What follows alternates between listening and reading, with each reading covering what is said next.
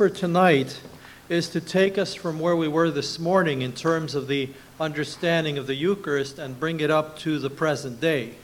Needless to say, 1,500 or more years of history condensed into a 1-hour lecture is a little bit of a stretch, but we'll do what we can. In the early centuries, we've already seen a couple of basic approaches to the liturgy. We saw, for instance, that Christ was understood to be the host and the dispenser of the meal. This is something that comes out of the institution narratives themselves. That's what we see in the account of the Last Supper. This is what we see in the Didache in slightly different language, when in 9:3 we hear that Christ is the one who brings life and knowledge, or in 10:2, Christ, the holy name, dwells in our hearts, giving us knowledge, faith, immortality, which are revealed by wisdom. Or in 10:3, the Eucharist is spiritual food and drink, which brings eternal life through Christ. Again, a lot of this we've seen comes very much out of the Johannine tradition. The Didache is certainly very close to John, and which itself comes out of wisdom literature. And again, this is something that we saw earlier today. The other direction in which the early understanding Eucharist is expressed is the notion of the Eucharist as sacrifice, which comes especially from the book of Hebrews. Although we saw the Didache already in chapter 14, already calls the Eucharist a sacrifice and quotes that text from Malachi 1:10, turning it into a command. We also saw in 1 Clement, chapters 40 to 44, where the Old Testament sacrificial order is understood to be a type of the New Testament sacrificial order. And this is where we drew the connection between the Eucharist and the so-called Toda sacrifice, or sacrifice of praise, or as Philo, the Greek-speaking Jew, translated the term Toda, Eucharistia. So Eucharistia and sacrifice are two sides of the same coin. Eucharistia is part of the Jewish understanding of the concept of sacrifice. And so from the Didache on, the Eucharist is seen as the sacrifice of the Church. We have also seen how central the liturgy was in the first centuries. During that whole period of persecution, the one thing that was illegal for the church to do was to gather. Christianity was an illegal assembly. The Romans didn't care what you believed in, but they got very upset when you had illegal assemblies. And despite that, the one thing that early Christians always did and insisted on doing was to gather for the Eucharistic liturgy, which they did at peril of their life. And the remarkable thing is that as central as the Eucharistic liturgy was in the life of the early Christians, we find virtually no literature about the Eucharist. There is no literature giving reflection, Eucharistic theology, explaining what the Eucharist means. We've got a few liturgical texts. We've looked at some of them. The Didache, Apostolic Tradition, Adai and Mari, which is an early 3rd century Syrian Eucharistic prayer. A few descriptions, like Justin Martyr's Apology, the first Apology, 65 and 67, where he describes what goes on, but no theology of liturgy as such. No reflection. And partly, this is simply because, Christians were doing the liturgy a long time before they actually thought about it. Even the New Testament texts, that have a Eucharistic coloring are already written in a context of a church which was already celebrating the Eucharist. But there's no kind of systematic theology, no commentaries on the liturgy from this early period. Partly, this is due to the so-called disciplina arcana, the fact that the mysteries had to be concealed from all but the initiates. I mean, this may be the reason why we don't have a written record of, kind of explaining or, theologizing about the liturgy. In this early period, catechumens, the non-baptized, could not even assist at the Eucharist, and what explanations were given only after baptism. And here again, and we see this very clearly in the 4th century, only in closed sessions. Those sessions explaining the mysteries were open to the newly baptized, not to the catechumens who were not yet baptized, as well as to any of the baptized who wished to come. It is only in the 4th century, then, that we find for the first time an abundance, in fact, of so-called mystagogical literature. We have the writings and the sermons on the mysteries by people like Cyril of Jerusalem, Ambrose in Milan, Theodore of Mopsuestia in Asia Minor, John Chrysostom in Antioch. And these are precisely texts of pre- and post-baptismal instruction. And especially the post-baptismal catechesis, although John Chrysostom delivered them before the baptism, but the others were all given after baptism, were precisely explanations, commentaries about the liturgy, about baptism and the Eucharistic liturgy, given to explain the mysteries to these new converts, these neophytes. Again, we have to be aware of the historical context, because in the 4th century, as Christianity becomes not only legal, but very quickly the official religion of the empire, you have a mass of new converts, many of whom are only nominal. So the whole tenor obviously changes. And the purpose of these mystagogical catecheses was to explain the meaning of the mysteries of baptism and of Eucharist, but also, and one senses this very strongly in all of these, to instill a feeling of fear and awe in these new candidates. This is serious business.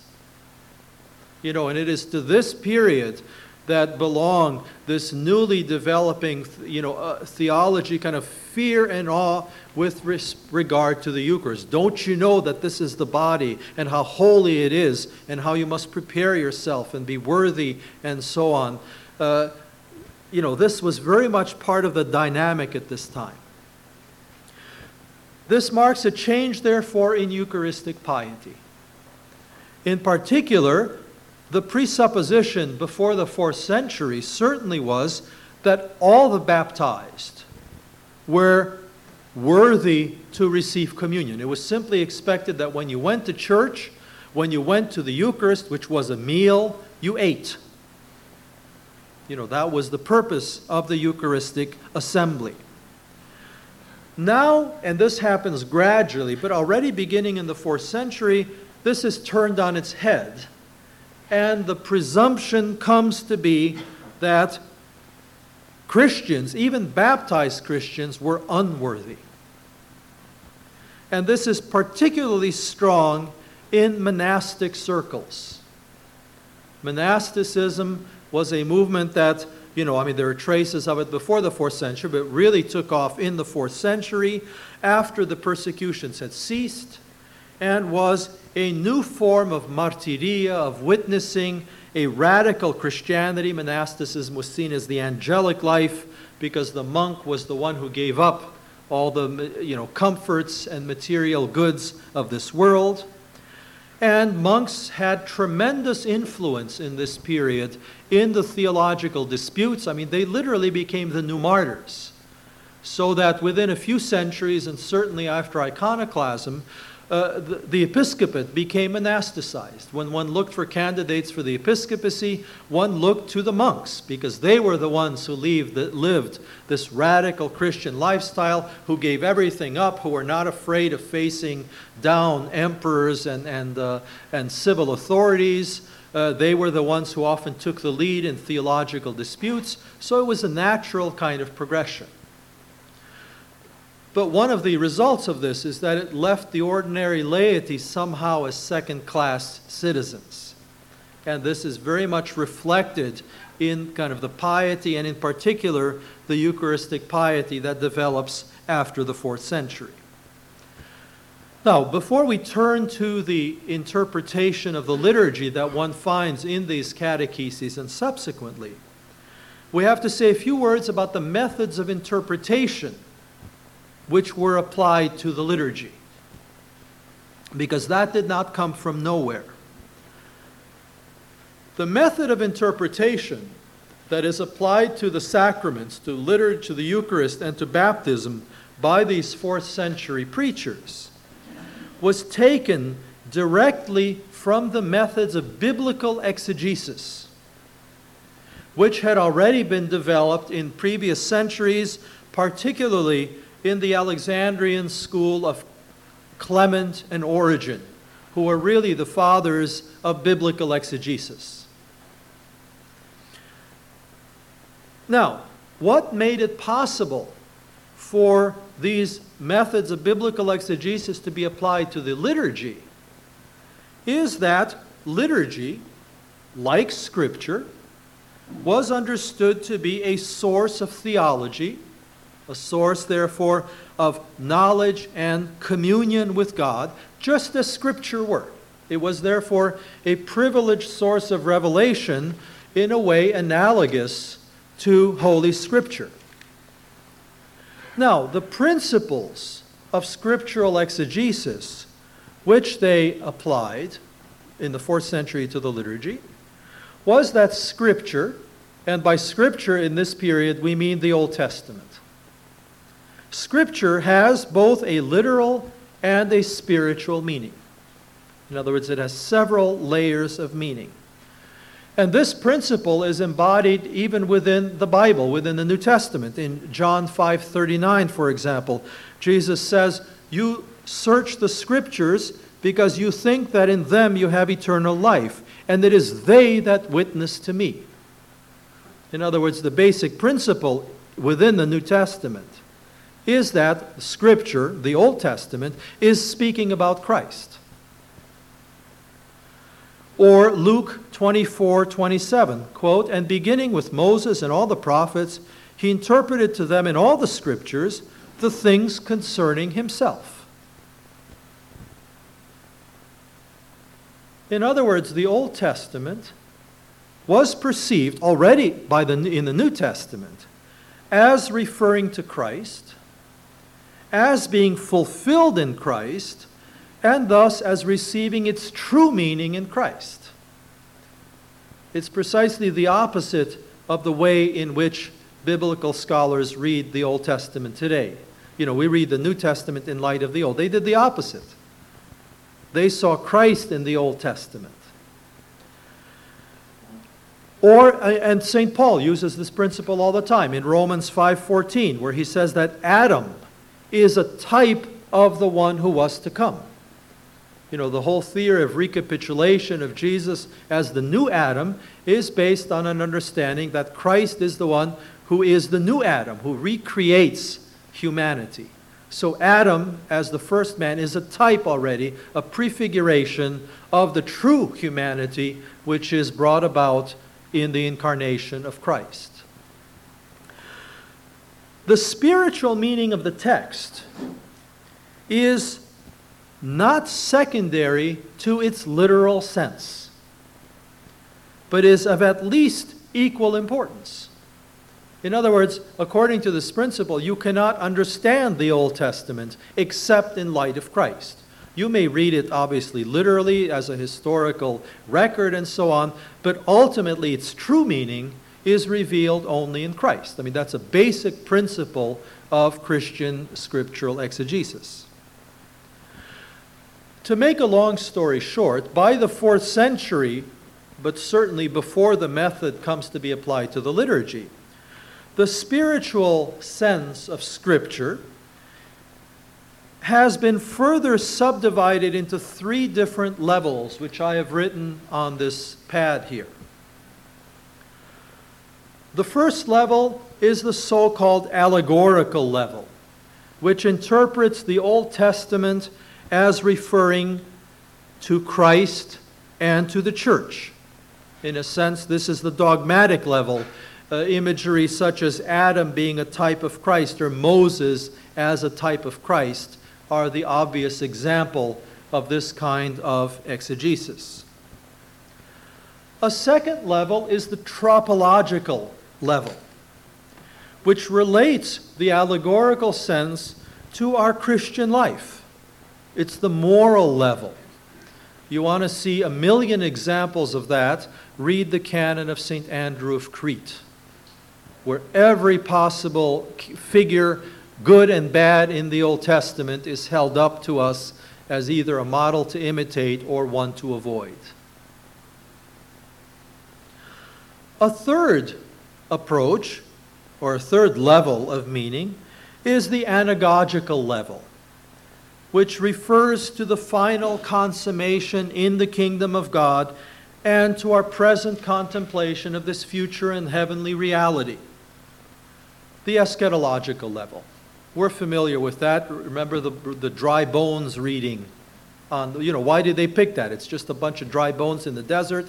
In its original sense, it referred to the resurrection of Israel and not to the universal resurrection or any Christian sense at all. But clearly, it was picked up very early by the Christians as a symbol, as a type of future resurrection, not just the resurrection of Israel, but in fact the universal resurrection. That's why we read it when we do. Now, how then, and I'm grossly oversimplifying it, but I hope you are able to follow my point. Now, when this is applied to the liturgy, why is this applied to the liturgy? Well, the Old Testament only foreshadows the future. But in the church, in its liturgy, the final fulfillment is already present and can be experienced. The Eucharist is already the banquet of the kingdom. Baptism is already the victory over death and the passage to redeemed life. And the liturgy is the way by which we experience all these things, and so the rites of the liturgy are able to be interpreted in this multiple level of meaning, because in the worldview of the period, everything had more than one meaning. That was no problem. That was part of the worldview. It's not either or, it's both and. Just like Scripture had more than one meaning, so now the liturgical texts, let me rephrase that. The liturgical rites have similarly more than one meaning. Because one of the remarkable things about these commentaries is that what they're giving these multiple levels of meaning to is not the texts of the liturgy, not the Eucharistic prayers, not the litanies, but the external aspects of the liturgy, the processions, the actions, the visible. The texts are allowed to speak for themselves and are really rarely given a symbolic or spiritual interpretation, but it is the external aspects of the rite which serve as the fodder for the imagination of these preachers and commentators. Each commentator then used these various methods, but each tended to emphasize one or another aspect over another. And just as with biblical exegesis, there were two tendencies in the method of interpretation. The first approach is the so-called Antiochene, and I put that in quotation marks because not everybody from Antioch followed this approach, and certainly there were others from outside of Antioch who did. But this broadly defined Antiochene approach, reflecting also the Antiochene school of biblical exegesis, tended to stress the more literal and historical aspect. The focus in scriptural interpretation is on the history of salvation and on the humanity of Christ. When this method is applied to the liturgy comes to be seen as representing Christ's earthly ministry. This is where you get the idea, which Father Daniel mentioned last night, and about which I'll be speaking more a little bit later, that the great entrance is the funeral procession of Christ.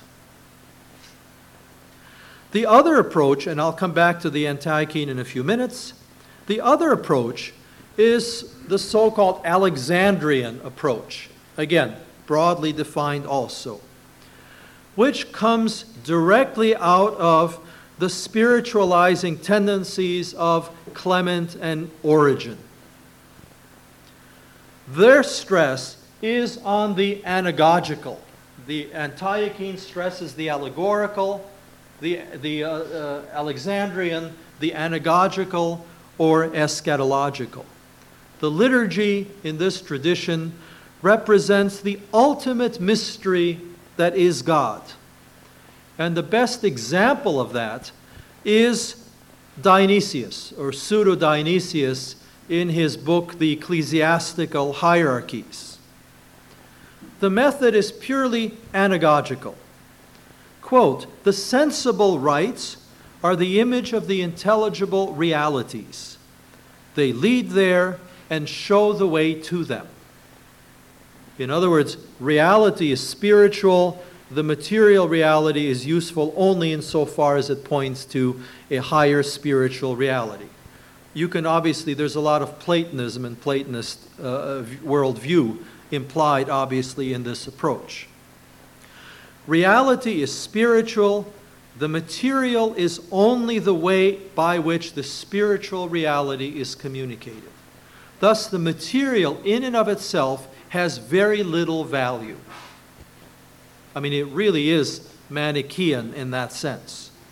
The liturgy, therefore, is an allegory of the soul's progress from the divisiveness of sin in this earthly life to divine communion through a process of purification, illumination, perfection, which are imaged forth in the rites. Let me just read a couple of brief passages. This is from Dionysius, from the Ecclesiastical Hierarchy of Dionysius.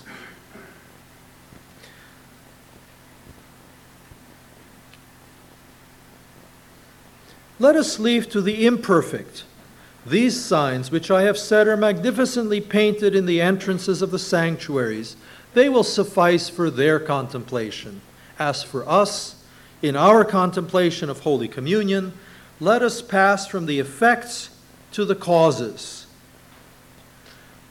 The entire liturgy is perceived as an ascent from the material to the spiritual, from the multiplicity of lower existence to the unity of the divine.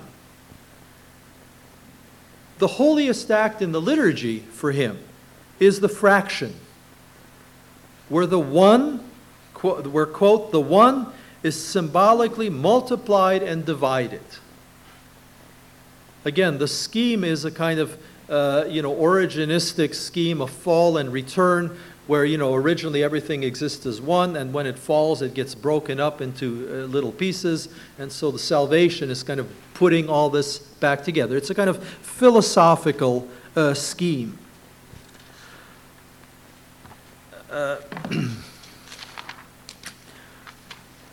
The problem with, and not liturgical problem, but in general, with Dionysius, for example, is that for him, the incarnation, the purpose of the incarnation is only offering us an ethic, it's a philosophical model. The purpose of the incarnation is of Christ, is to present us with a model to imitate.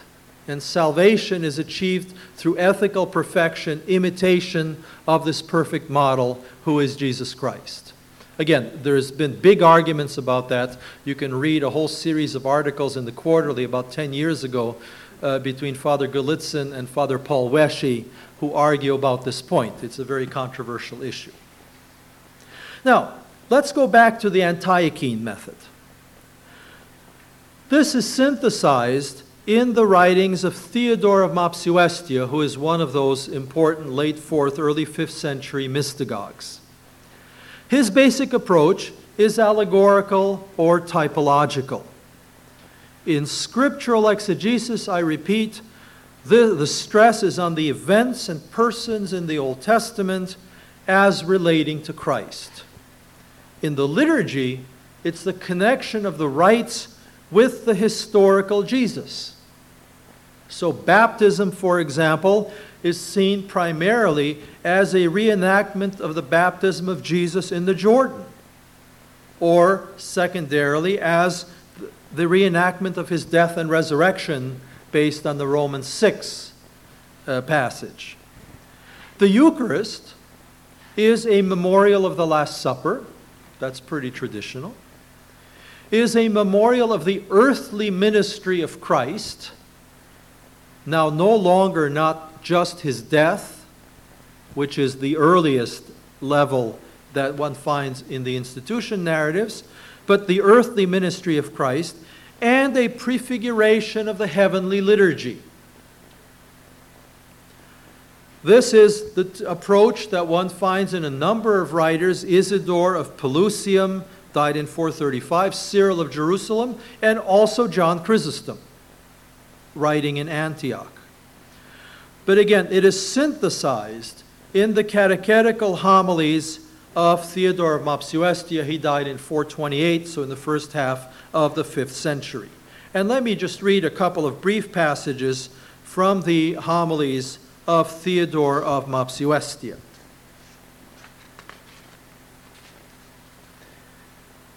Every time, then, there is performed the liturgy of this awesome sacrifice, which is the clear image of the heavenly realities, we should imagine that we are in heaven.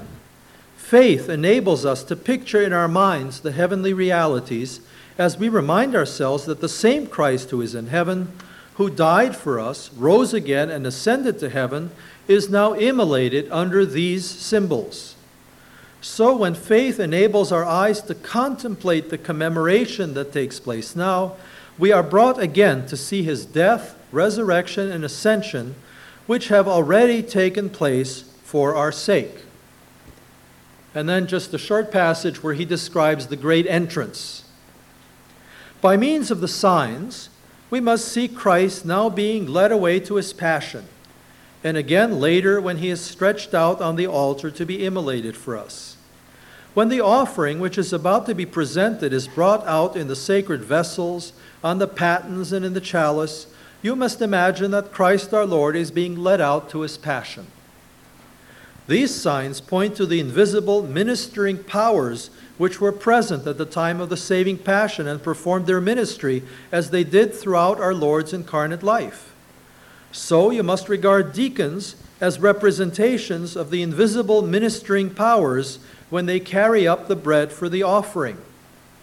So the deacons are the angels. You ever see the stole of deacons that have the inscription, Holy, Holy, Holy? That's the angelic song. That's where this comes from. They bring up the bread and place it on the altar to complete the representation of the passion. So from now on, we should consider that Christ has already undergone the passion and is now placed on the altar as if in a tomb. So the image of the burial procession and the altar as a tomb comes from Theodore of Mopsuestia. All this, he says, takes place amid general silence. For since the liturgy has not yet begun, it is appropriate that everyone should look on in fearful recollection and silent prayer while this great and august body is brought and laid out. For when our Lord died, the disciples also withdrew and remained for a while in a house in great recollection and fear. There's no yet a great entrance procession. It's still deacons bringing the things they need for the liturgy to the altar. There is no cherubic hymn. There is no, none of the hoopla that develops around the great entrance later. But the symbolic interpretation lays the groundwork for, kind of a phenomenal elaboration of the great entrance, and that's what we'll see in later Byzantine practice. The liturgy, therefore, becomes a dramatic reenactment of the Passion of Christ. And in later commentaries which adopt this approach, that's expanded in both ways, and the liturgy becomes a dramatic reenactment, in fact, of all of Christ's life, from his birth all the way to his resurrection, ascension, descent of the Holy, sitting at the right hand of the Father, etc. Well, I'll have more to say about that in a few minutes.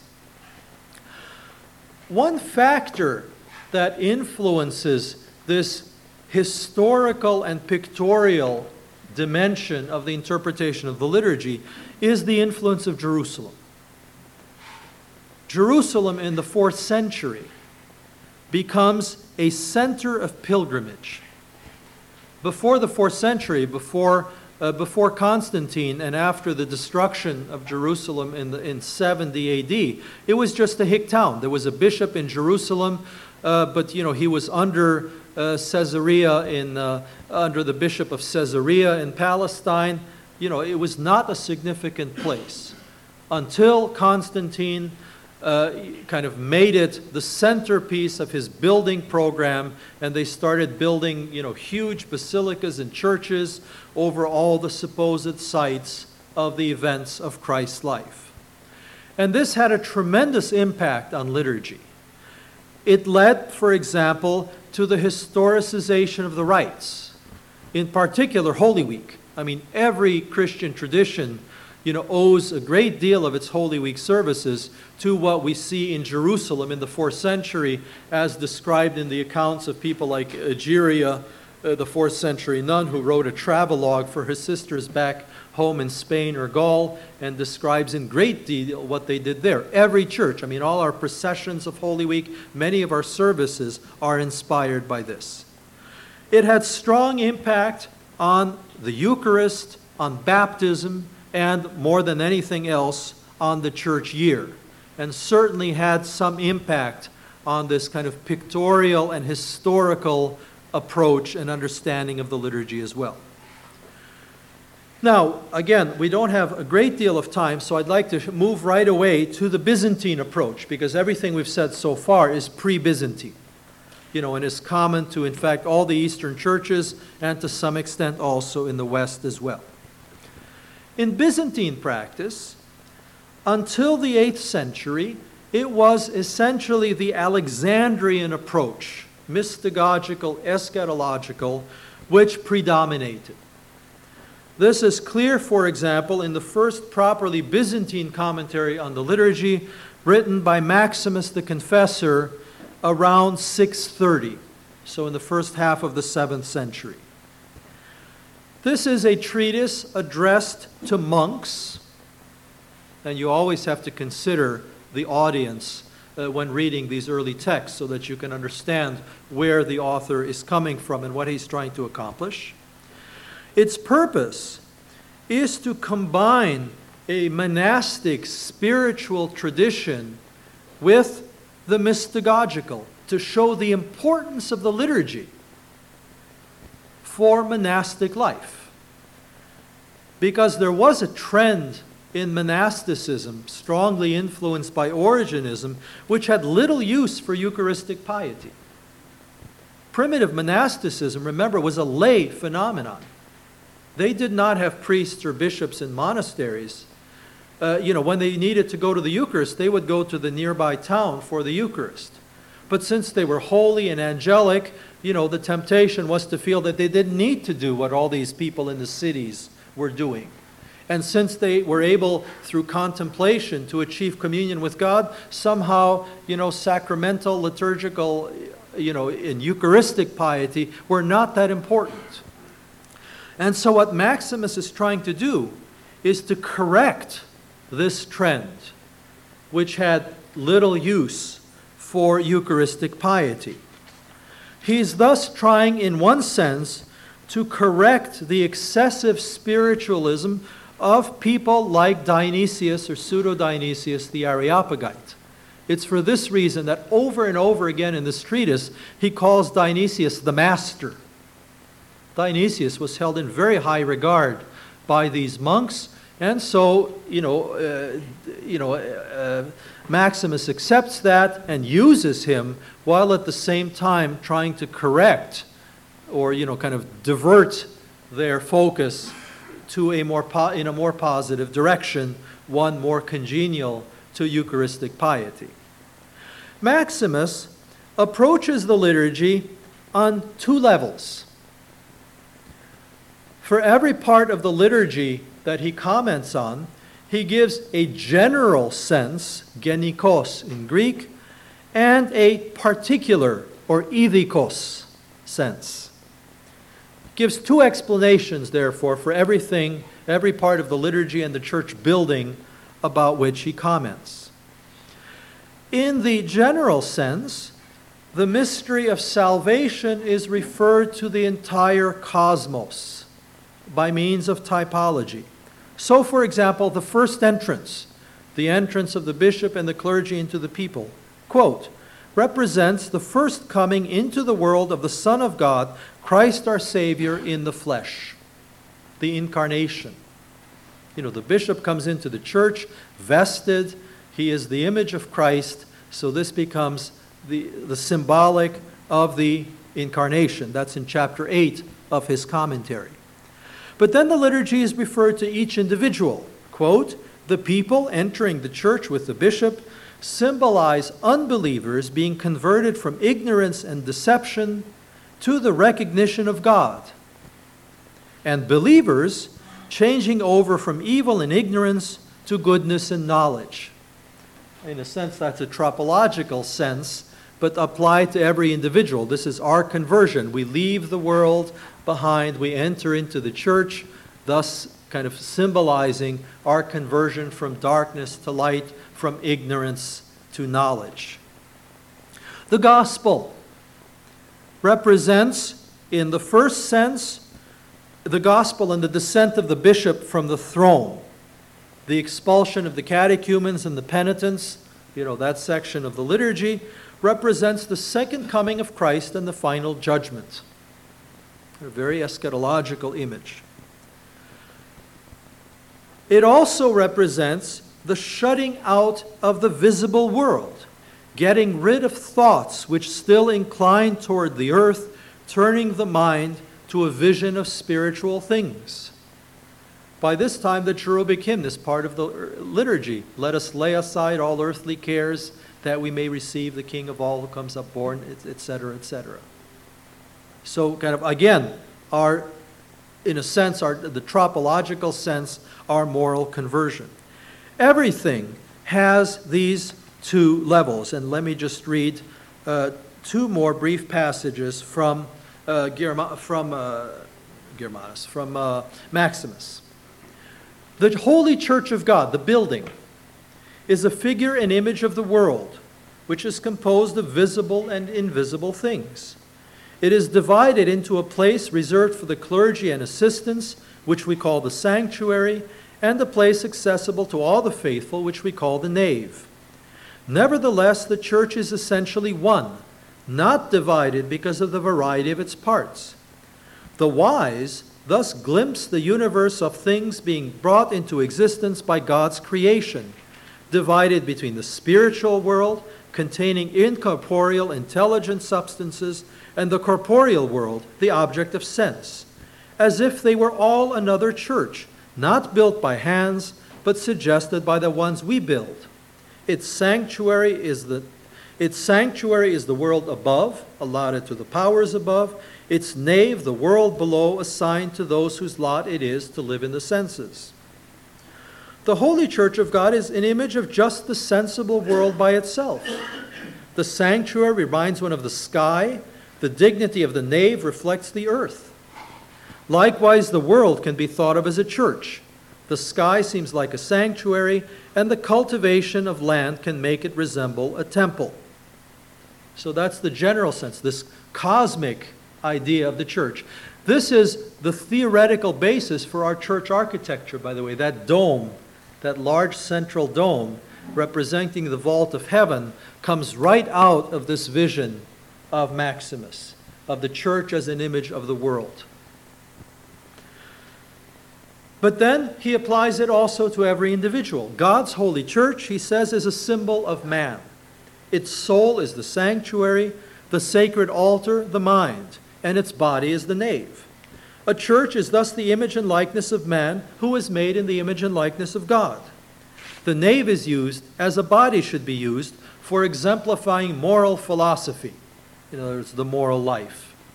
From the sanctuary, the church leads the way to natural contemplation spiritually as man does with his soul, and she embarks in mystical theology through the sacred altar as man does through his mind.